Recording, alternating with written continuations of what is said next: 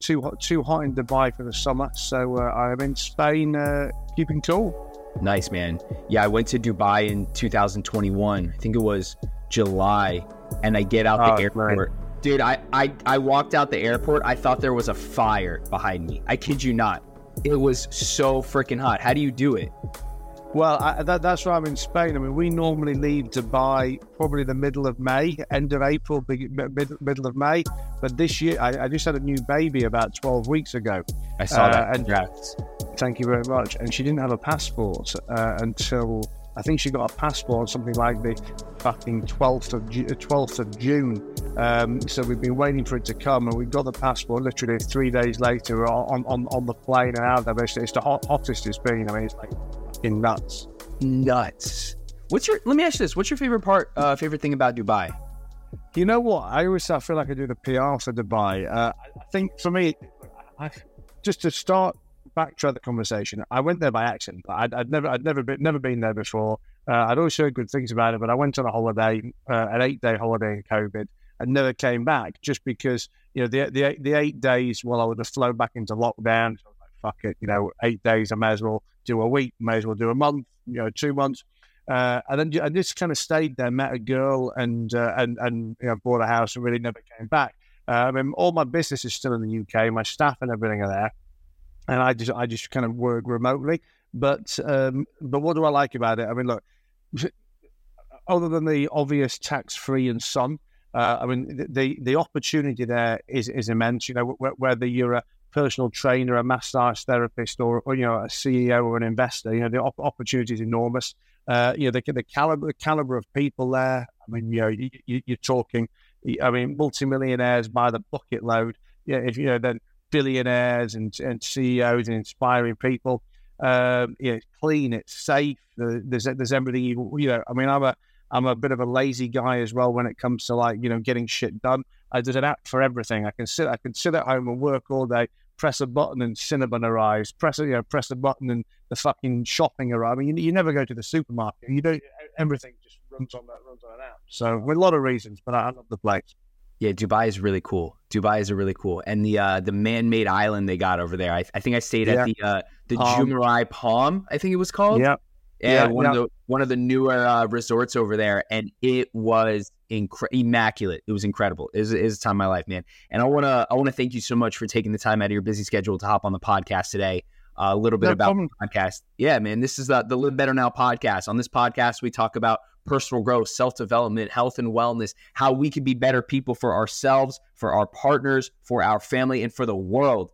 And I wanted to get you on the podcast because you got a really interesting story. It's I want to call it a comeback story, right? Rose to the top, fell to the bottom, right? 2008 was a really tough year for a lot of people. And, the credit crunch really hit you harder than most. It hit you harder than other people because you were so over-levered and, you just had a lot of things spread out too thin and whatnot. But, you kept the grit, had a lot of perseverance. You knew what you wanted. You were clear on your values.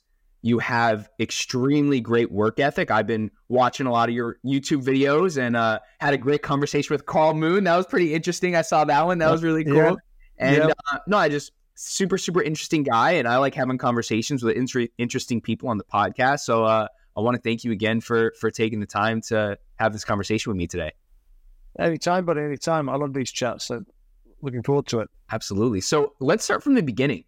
So grew up and started acquiring bars, and is that how that all started? Well, yeah, I mean, there's a bit of other stuff in the meantime in there. I mean, look, I if I rewind to probably 9 years old, 10 years old, I mean, that's when I kind of knew that I wanted a career in business, knew that I wanted to be an entrepreneur. Without giving my age away, that was long before the time when it was kind of cool and sexy to be an entrepreneur.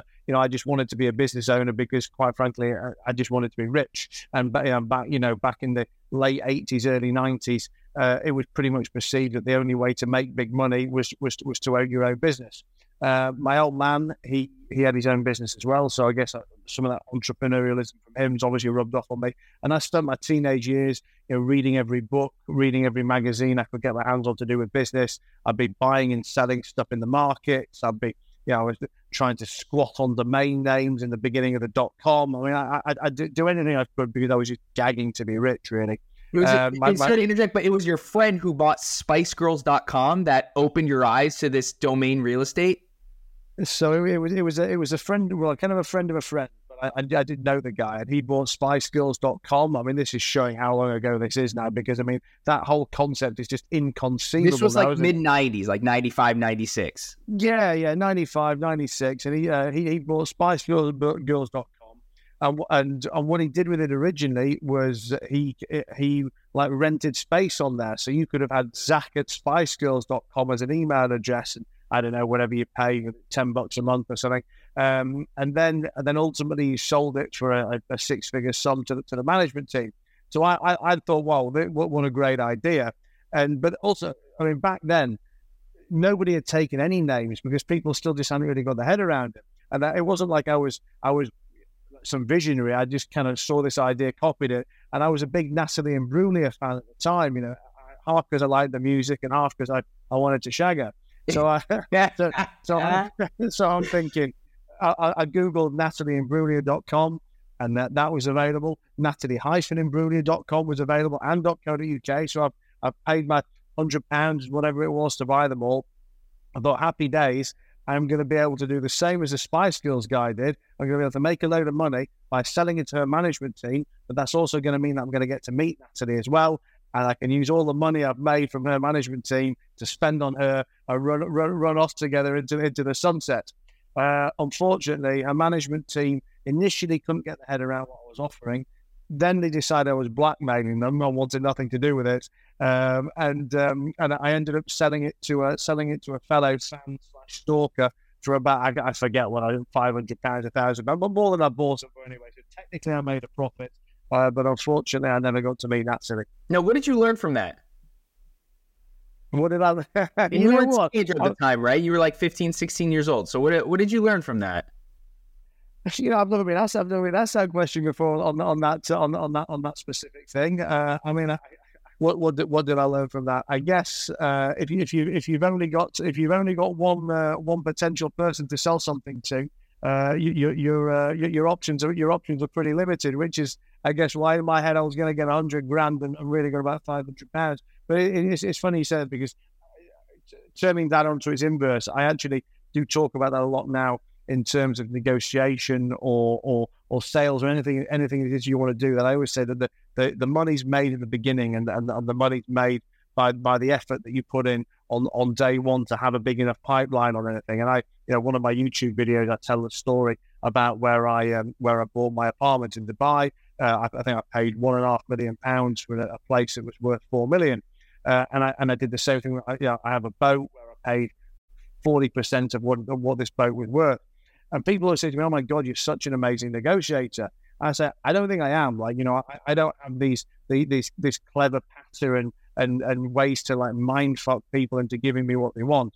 I simply decide what I want and put the effort in at the beginning to find enough people who could possibly sell it to me. So when I wanted my apartment, I found multiple apartments that I was happy with. I wasn't emotionally attached. When I found the boat I wanted, I went and offered on 15 different. It was the same boat. Like the same model, but I offered 15 different people who were selling it half the price that they were asking for.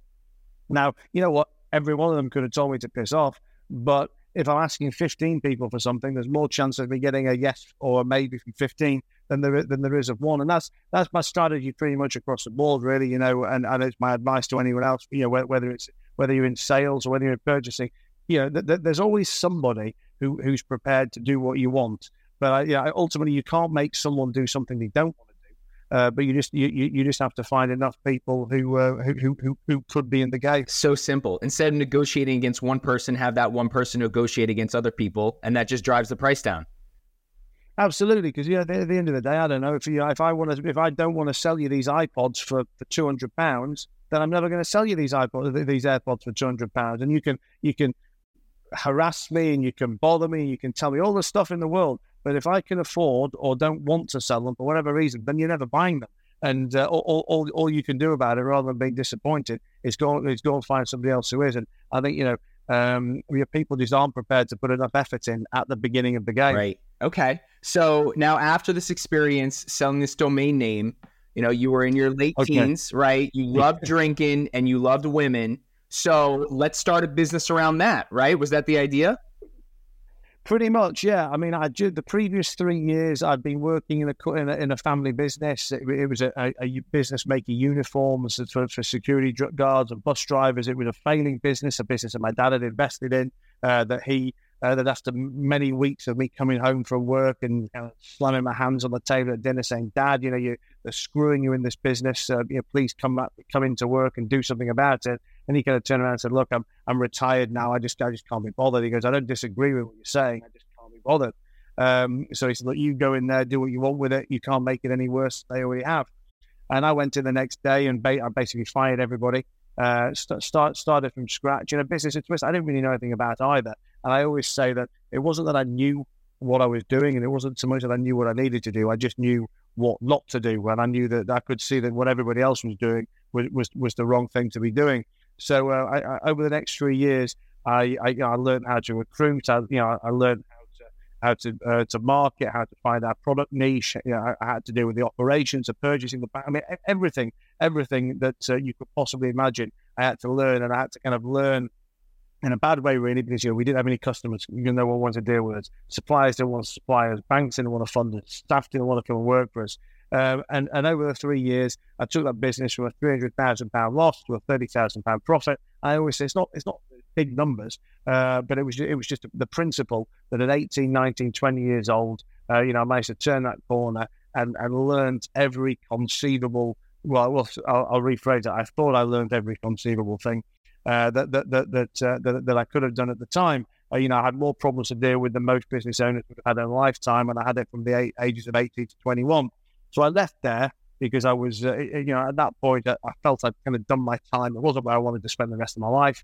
I was bored. I prefer the cut and thrust of getting something done, of having an idea and executing on it. The entrepreneurial spirit. I'm not a long-term manager, and I knew I wanted to be in leisure. Didn't know why, didn't have anything to qualify me to be in leisure, other than the fact that I like to drink and I love girls. So I decided I was going to open a bar or two, and that's what I did. To varying degrees of success. They ticked over, they weren't amazing. But the reason I learned they weren't amazing was because we couldn't make enough money just from selling alcohol alone. We needed ancillary income, whether that was promoters or DJs or food or whatever it may be. And in my personal life, I used to spend pretty much every night in the strip club at that time, which I decided qualified me to understand the strip club model. And they had what I was missing. They weren't just selling alcohol; they were selling the price of entry. They were taking a commission from the girls. They were taking a commission from the credit card transactions. They were taking a clip every which way you can. And I thought, that is the business for me. This is the income stream I'm missing, and I get to work with naked girls every day. So 24 years old, I sold everything I had, which gave me just about enough money for the deposits on a building and to get the builders going. I begged, stealed, borrowed, did everything possible to get that first club open. And I was 24 when it opened. Wow. I think and we hit the ground running. Listen, it was, I always say, the right place at the right time, but I guess I'm probably just being a little bit too humble about it. Yes, it was the right place at the right time, but also, I had a very clear vision of what we wanted to deliver, and I wanted to take an industry that was, that was very dirty. Excuse the pun. It was typically they were owned by gangsters, who were owned by drug dealers, who were owned by, at best, a rich guy who wanted to have a plaything, and they were never given serious. They were never treated like a serious business, but I wanted to bring serious business principles into it, and I guess ignore the fact that it was a strip club, and that's what we did. And we marketed it properly. We sold it properly. We treated the staff properly, and that first club was very successful. 6 months later, I had the chance to buy a failing spearmint rhino. You guys in the States, I'm sure you know spearmint rhino. I think spearmint rhino to the US is like Sunday roast to the UK. But I knew the club very well because it was only down the road from my house, and it was failing, and I knew why it was failing. I knew why I could turn it around, and I bought that about 6 months after I opened the first one. And that was really the start of my climb. And for the next 4 or 5 years, I learned how to borrow money, and that was a key thing for my kind of business empire at the time. Because I never had any money. I learned how to borrow, and it was a time of I guess prolific activity in the finance world. I became the biggest strip club operator in the UK. I had a chain of non-strip bars and pubs. I had restaurants, property portfolio, a massive, empire. Ultimately, 8-figure business, living it large. I was 25, 6, 7, and then in June of 2008, the credit crunch was starting. My lenders were pulling back, and I guess my house of cards built on a bed of sand started to crumble. And one domino fell, they all fell. And within 2 months, 3 months later, all of the businesses were gone, and I was personally bankrupt. Right. So, do you think it was you grew too fast? Like, where do you think the mistake?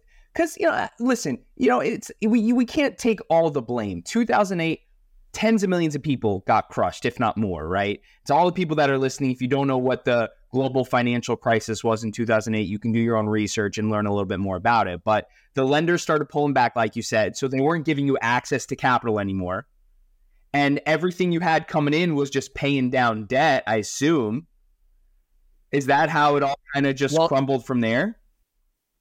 I mean, the problem was twofold. I mean, one, we had very high interest rates that we were paying, and secondly, we had very short capital repayment terms. So we were paying money over 24 months, 36 months, and it's interesting because it's only really over the last 6 months, in particular a few podcasts, where I've been asked, looking back now, what would I have done differently back then to have a different outcome? And I've thought about it long and hard, and ultimately there wasn't really much I could have done, because the strip club industry was what we call an industry of reputational risk. So your mainstream banks don't want to lend to it. Therefore, I had no choice but to borrow from the niche lenders, the alternative lenders, the guys with higher rates, shorter payback terms. And unfortunately, those terms were just not, they just couldn't be met.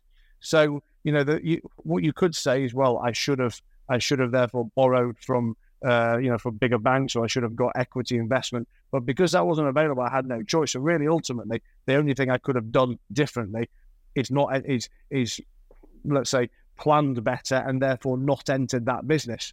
So I think, fortunately or unfortunately, I just have to accept it was a period in my life where I couldn't have changed the ultimate outcome, but I learned many lessons along the way. What was the biggest lesson you learned along the way?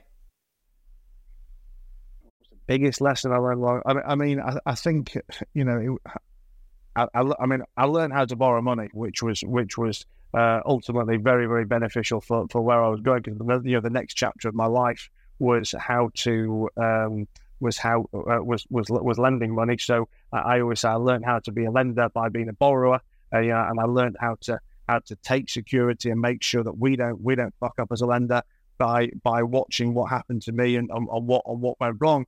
There was, I guess, many lessons along the way. I mean, I guess one of the biggest lessons for me from the bankruptcy was that the bankruptcy was not the end. It didn't need to be the end. I had a lot of people around me at the time, professional people, theoretically knowledgeable people, who were all telling me that my life was finished. That basically 27, 28 years old, I'd never be in business again. I'd never have any credibility again. And I obviously didn't listen to these people, but it's funny because, again, I get asked recently, well, what gave you the knowledge to be able to look back at these people and know that you knew better and not listen to what they said and not take their advice? I said, well, honestly, I didn't have any different advice to them. I didn't know better than them. I just thought, I don't like what you're saying. I've got no choice. If I listen to you, then I accept that at 27, 28 years old, I'm finished. Or I don't listen to you. Okay, I don't have a different plan. My plan's to get back to work and make some money. But I had no choice but to not listen to these people and go and try and find my own way. Listen, I know this was some years ago, but can you bring us back to where your mental health was at that time? Like, you seem very optimistic. You seem very positive. You weren't going to let other people's opinions stop you from chasing your dreams. This is what you enjoy doing, regardless if the money was coming in or not. You were still around beautiful women. You were still around all the things that brought you happiness, right? Networking with people that you like to be around. But what was your mental health like when you filed for bankruptcy and you had no money in the bank and it was time to start all over again? I mean, I think my mental health was okay. I mean, don't get me wrong, I was obviously stressed, but you know, I mean, I'm not, as much as I will get stressed about things. I do tend to just kind of get my head down and deal with it. You know, I've had ups and downs through my whole career. You know, insofar as I'll have periods of time where I've got money, periods of time where I haven't got money. You know, where I like have flashcards, not have flashcards. And that stuff never really bothered me. I don't really have an ego about it. You know, I can happily drive in a Ferrari. I can drive in a Peugeot. I really don't give a shit. And you know, that's probably because of my ego. Ultimately, you know, I think ultimately I probably think I'm above the Ferraris, above the Rolexes, or above the private jets. Yeah, I love them, but I still probably think I'm probably wrong. But I still think I'm super cool without them. So it never really bothered me. And also, just from a purely practical perspective, at the time I had a 1-year-old daughter. I had a wife, and you know, I had to put food on the table. I had to pay the mortgage. I mean, I think, you know, one thing I've always kind of been clear of, which is a mistake that I always see a lot of other business owners make, is I've never allowed my personal relationships and my businesses to mix, you know, insofar as money. But I always say, look, you know, if you're with me, then you're with me. You know, you can enjoy whatever I've got, but it's my business. You know, don't tell me how to make a fucking business decision, because it was never your business in the first place. So I keep the two things very, very separate. I think, you know, now I'm a lender, now I'm an investor. I see how many other business owners have fucked up on things where, you know, they won't make decisions that they know are right for the business just because their wives won't let them. You know, their wives have said, well, you can't put, okay, we agree that this business needs another £250,000 investment, but you're not putting that money in because that's money for our house refurb or whatever it is. So, you know, it's never, losing the money's never bothered me because I know I can always make it back, you know, back again. But that doesn't mean I'm not stressed. Right. You know, right. Of course I get it. And that's the character trait of a true successful entrepreneur is you can lose it all and you know for a fact you'll get it back. So now it's 2009, right? You have to somewhat pivot. You got to get clear on where you're going from here. Walk us through what happened next. So I needed to start earning again, and all I had to do at that point, because obviously I burnt my bridges with my lenders, burnt my bridges with investors. So all I really had was whatever skill set I had to monetize, and I'd accidentally become a lender, and I'd become a lender or become a bit of a finance broker because I'd spent so much time borrowing money myself, and I'd got lots of connections with lenders that people didn't know existed. So, you know, in my local area, I was the kind of go-to guy where it was like, you know, other business owners were 50 grand light, 100 grand light on a deal. I was like, oh, let's call Matt because, you know, he knows these weird and wonderful lenders. So, you know, and that's what I did really. I went back one day. Okay, you know, I probably had a week or two of dealing with the mess and answering the questions and handing over the assets. But then it was kind of go to bed, you know, one night, wake up the next day and get back to work. And I got back to work as a finance broker. That was probably, I would say, 2010, 2011, and you know, and started broking. Ultimately, some of my investors of old reapproached me, and they knew that, you know, yes, I'd lost the money, but I had never done it maliciously. You know, I think, you know, there's a difference between fucking up and setting out to defraud somebody. And they kind of came back on and said, well, you know, we want to back you. What other projects have you got? And that's when I started lending again. So I think we probably first lent money in 2013, 2014. Initially back then, I think my first lender, so my first investor, gave me like 100 grand, which obviously I've got to break that up into lots of little loans. So I think we probably had 20, you know, 5 grand loans, you know, 10 grand loans. Next investor came on maybe with 250 grand. So we could do 10 grand loans and 15 grand loans. And over the years that came, we raised more and more investment money, which just gave us deeper pockets to be able to do bigger deals. And if you look at where we're at now, it's not that the business has wildly changed. It's just that our investors have got deeper pockets, which allow us to do bigger deals. And ultimately, if you do bigger deals, we tend to be more in control than if we're doing smaller deals. When someone wants to borrow 5 or 10 grand, the chances are they're either very desperate or you are a very small piece of a bigger pie. And if it goes wrong, you're going to get hurt. Well, when you're lending 1 million, 2 million, 5 million, the chances are that you can put yourself in a secure and prime position. And that's where we've built ourselves up to over the last kind of 7 or 8 years. And I think where we differ as a lender, where we differ as an investor, is that I always say, as I said earlier, I was a borrower before I was a lender, and I was a business owner before I was a business funder.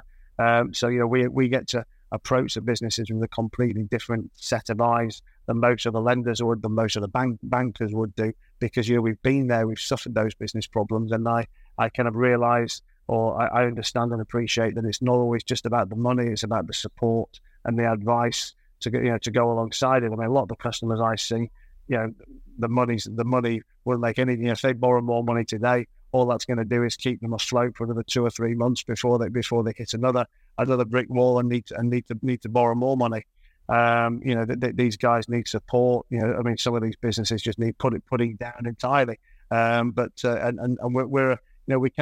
We approach it from a holistic view and give whatever support's necessary as well as looking to fund where we can. So it really came down to you knew the person that wanted to borrow money and you knew the person that was willing to lend the money. So you were just brokering the deal, kind of like networking. Could you say it was a form of networking? Using your mouthpiece and using your connections to just put 2 people at the same table? Well, I'd say, in the very beginning, it was broking. So effectively matching the lender with the borrower. As time's gone on, I effectively sit in the middle as the principal. So I've raised investment money on one side and I lend it on the other. But it's me. It's kind of my head on the block and my decisions in the middle. But yes, bring the networking into it. Most of the borrowers and certainly all of the investors come from effectively a permanent commitment and approach to networking. Yeah, good man. And then so I kind of to pivot a little bit and change the topic. I've been following you on Instagram and I've been watching a lot of the videos that you post on YouTube. You had Tom Skinner on the show. How was that? What was that like? That was good fun. Did you know Tom? I didn't know Tom before he was booked to come on the podcast. But what really, really good guy, actually. We had a great conversation, and he's, yes, he's a character, but he's a hard worker. He's got, some very, very fundamental skills and principles that, I guess are kind of universally applicable. And I love to chat with him. Yeah. Love that, man. So tell us a little bit about the show and the brand that you're working on right now. So the podcast started by accident, really. I hope you can't. I don't know if you can hear my crying baby in the background. She's just she's walked back through the door. I think she's crying because she's not on camera. This is one of the few podcasts by Zoom I've done where she's not made a guest appearance. She did her first podcast at 2 days old. So here she is. Oh, there she is. Say hello. What's up? We're talking about networking. What do you think about networking? So the question was, where did the podcast come from? How the podcast came about. So the podcast started 4 years ago, initially by accident, because I was just looking to create content. I had some smelly Google from 2008. And I was told that basically the best way to get rid of old content was to put new content up. So, and it was, honestly, it was nothing more complicated than that at the beginning. We were doing Instagram, we were doing Twitter, we were doing TikTok back then, but did YouTube. And that's why the podcast started. But then I started to realize that having a podcast gave me a platform, gave me some framing to be able to sit down with people that I wouldn't normally get the chance to sit down with. And that's where we're at really kind of 4 years on now. I mean, I've done, well, I'll tell you, I think we're on 170 audio episodes on iTunes. So we've done more videos. And I say, if no one ever watches it or no one ever listens to it, I really don't care, because what the two main benefits for me in my business are A, that it's got me to sit down with somebody who I wouldn't normally get the chance to sit down with, and B, that when people who are looking to do business with Google me, podcasts come up, and they see me sat down with certain people from a credibility aspect. And, if they see me sat with a member of the British royal family or a CEO or whatever it may be, it gives me that instant credibility. Look, obviously I want people to watch, obviously I want people to listen to it, and they do, and more and more do. But I say to everybody, if I had to give you one single piece of advice, have a podcast, because it gives you so much reach.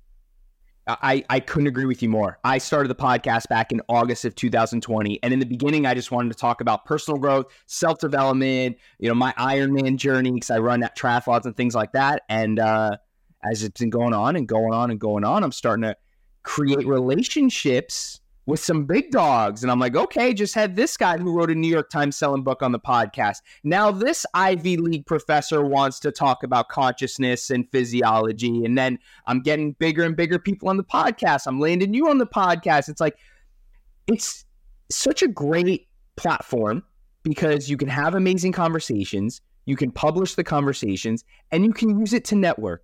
And, as someone who consumes a lot of podcasts as well, I listen to a ton of podcasts. I want to recommend to all those people listening to check out the Matt Haycox Show podcast. And Haycox is spelled Haycox. So Matt, what's on the short-term goal setting plan, agenda, itinerary for you right now? What are you really focused on? So two things. I am actually focused very, very much on the podcast and personal brand at the moment. I mean, it's always been there in the background, but we've started to put some heavy effort into it. I mean, 3 months ago we launched an online news portal, which has got daily business news, not about me, about business in general. At the minute, it's got particularly UK spin on there, but I guess as our resource grows, then so will that. But we're doing that because I want to build a new audience of people looking to consume business media, which I can then ultimately market other stuff to them. But also, from a personal perspective, I don't like any mainstream media anymore, and the only Same. media I consume is alternative media. So if I can be a piece of that pie in some way, it's something that I think will be profitable in the long term, but also gives me some pleasure. So we're working heavy on that, and then from a business perspective, I'm going to grow by doing less. And one of my big mistakes over the last couple of years has just been taking on more and more and more, and taking it on at a rate that I just can't keep up with in terms of bringing high caliber people on around me. And I've been run ragged trying to, I guess, be in too many places at once, do too many things. We haven't been able to recruit at the pace we can recruit. We can't recruit quality people at the pace that I wanted to. So I'm making a conscious effort to do nothing new nothing new, certainly for the next 12 months, but just very much grow the team and bed in what we've got. I mean, I've got businesses in so many different sectors. I mean, we have a banking platform, we have a finance business, we have an e-post company, we have a luxury fashion business, we have bars and clubs. So we've got 7 or 8 different very, very diverse sectors in there. Some of those I've got fantastic operating partners on who run them for me, and some of them I haven't. And it's the ones that I haven't that I really need to concentrate on, because I know where my skill sets lay, and that is not running businesses day to day. I'm great at raising money. I'm great at networking. I'm pretty good with the marketing and sprinkling the magic dust on there. But me being day to day having to run a business is not where I want to be. So I'm working hard to find some good people in there. Good, man. I love it. Well, to all those people out there, I think she was saying I'm spending a bit of time with her as well. That's what she was saying. Oh, that's good. Very important. to all those people out there that are listening that want to connect with Matt, you can head over to matt-haycox.com. I'm also going to drop the link to his website, to his daily newsletter, to his Instagram handles, and all his socials so you connect with Matt. Obviously, go ahead and check out the podcast, The Matt Haycox Show. Give it a follow, give it a review. And if you haven't already left a review on this podcast, please do so as well. We recommend 5 stars, but please go ahead and be honest. Matt, it was a pleasure having you on the podcast today, man. Any last words for the listeners out there? Listen, I guess we talked about networking. We talked about putting the effort in the beginning. I think for me, other quick growth hacks and areas of successful life are partnerships. When I look back at my early 20s, I think one of the mistakes I made was trying to want to own too much on my own. And I very much wanted to be the 100% shareholder, the king of the castle. I've learned the hard way that what's the expression that we can go faster alone, but we can go further together. And I think and any big jumps I've made in my businesses over the last kind of 10 years, I've been partnering up with people. Whether that's because they've got distribution or they've got capital or they've got a skill set. So don't be afraid to give away a piece of the pie. Because it's an old adage, but it's obviously much better to have a bigger piece of a smaller piece of a bigger pie than a bigger piece of a smaller pie. And I think that's probably a mistake I made in my early 20s. Yeah. Well, actually, one last follow-up question on that. Yeah. What type of character traits do you look for in a person before partnering up with them, regardless of their capital or the access to distribution, etc.? I want people who are hardworking. I want people who are willing to learn. I think that's one of the biggest things for me. I mean, I've got a personal, kind of hatred of the fact that 99% of the people I seem to come across, finish wanting to learn when they leave school. Whilst they finish wanting to learn, they probably never even wanted to learn when they were at school.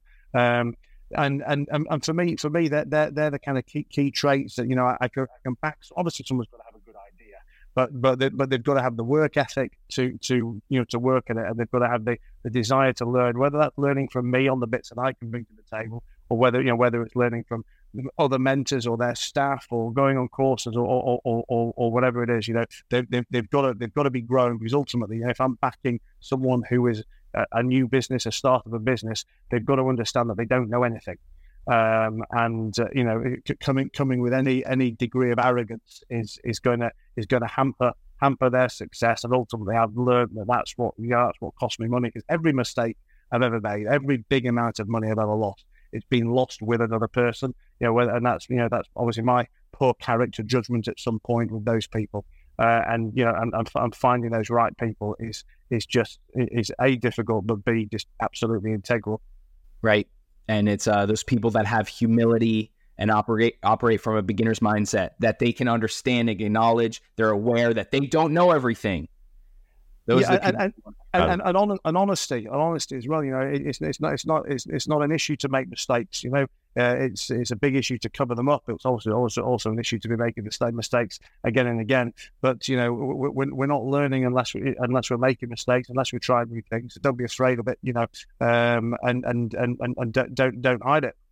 Love it. Matt, thank you so much for taking the time out of your busy schedule. Obviously, Zach, thanks for having us. You got Absolutely. 2 for 1. You got 2 for 1. She doesn't even charge. 2 for 1. I would say clearly you have your hands full right now. So I appreciate you taking the time to come on the podcast. It was a pleasure. Again, to all those people out there, go ahead and check out Matt Haycox. I'm going to drop all the links below in the show notes. You guys have a wonderful day. We'll see you guys on the next episode of the Live Better Now podcast.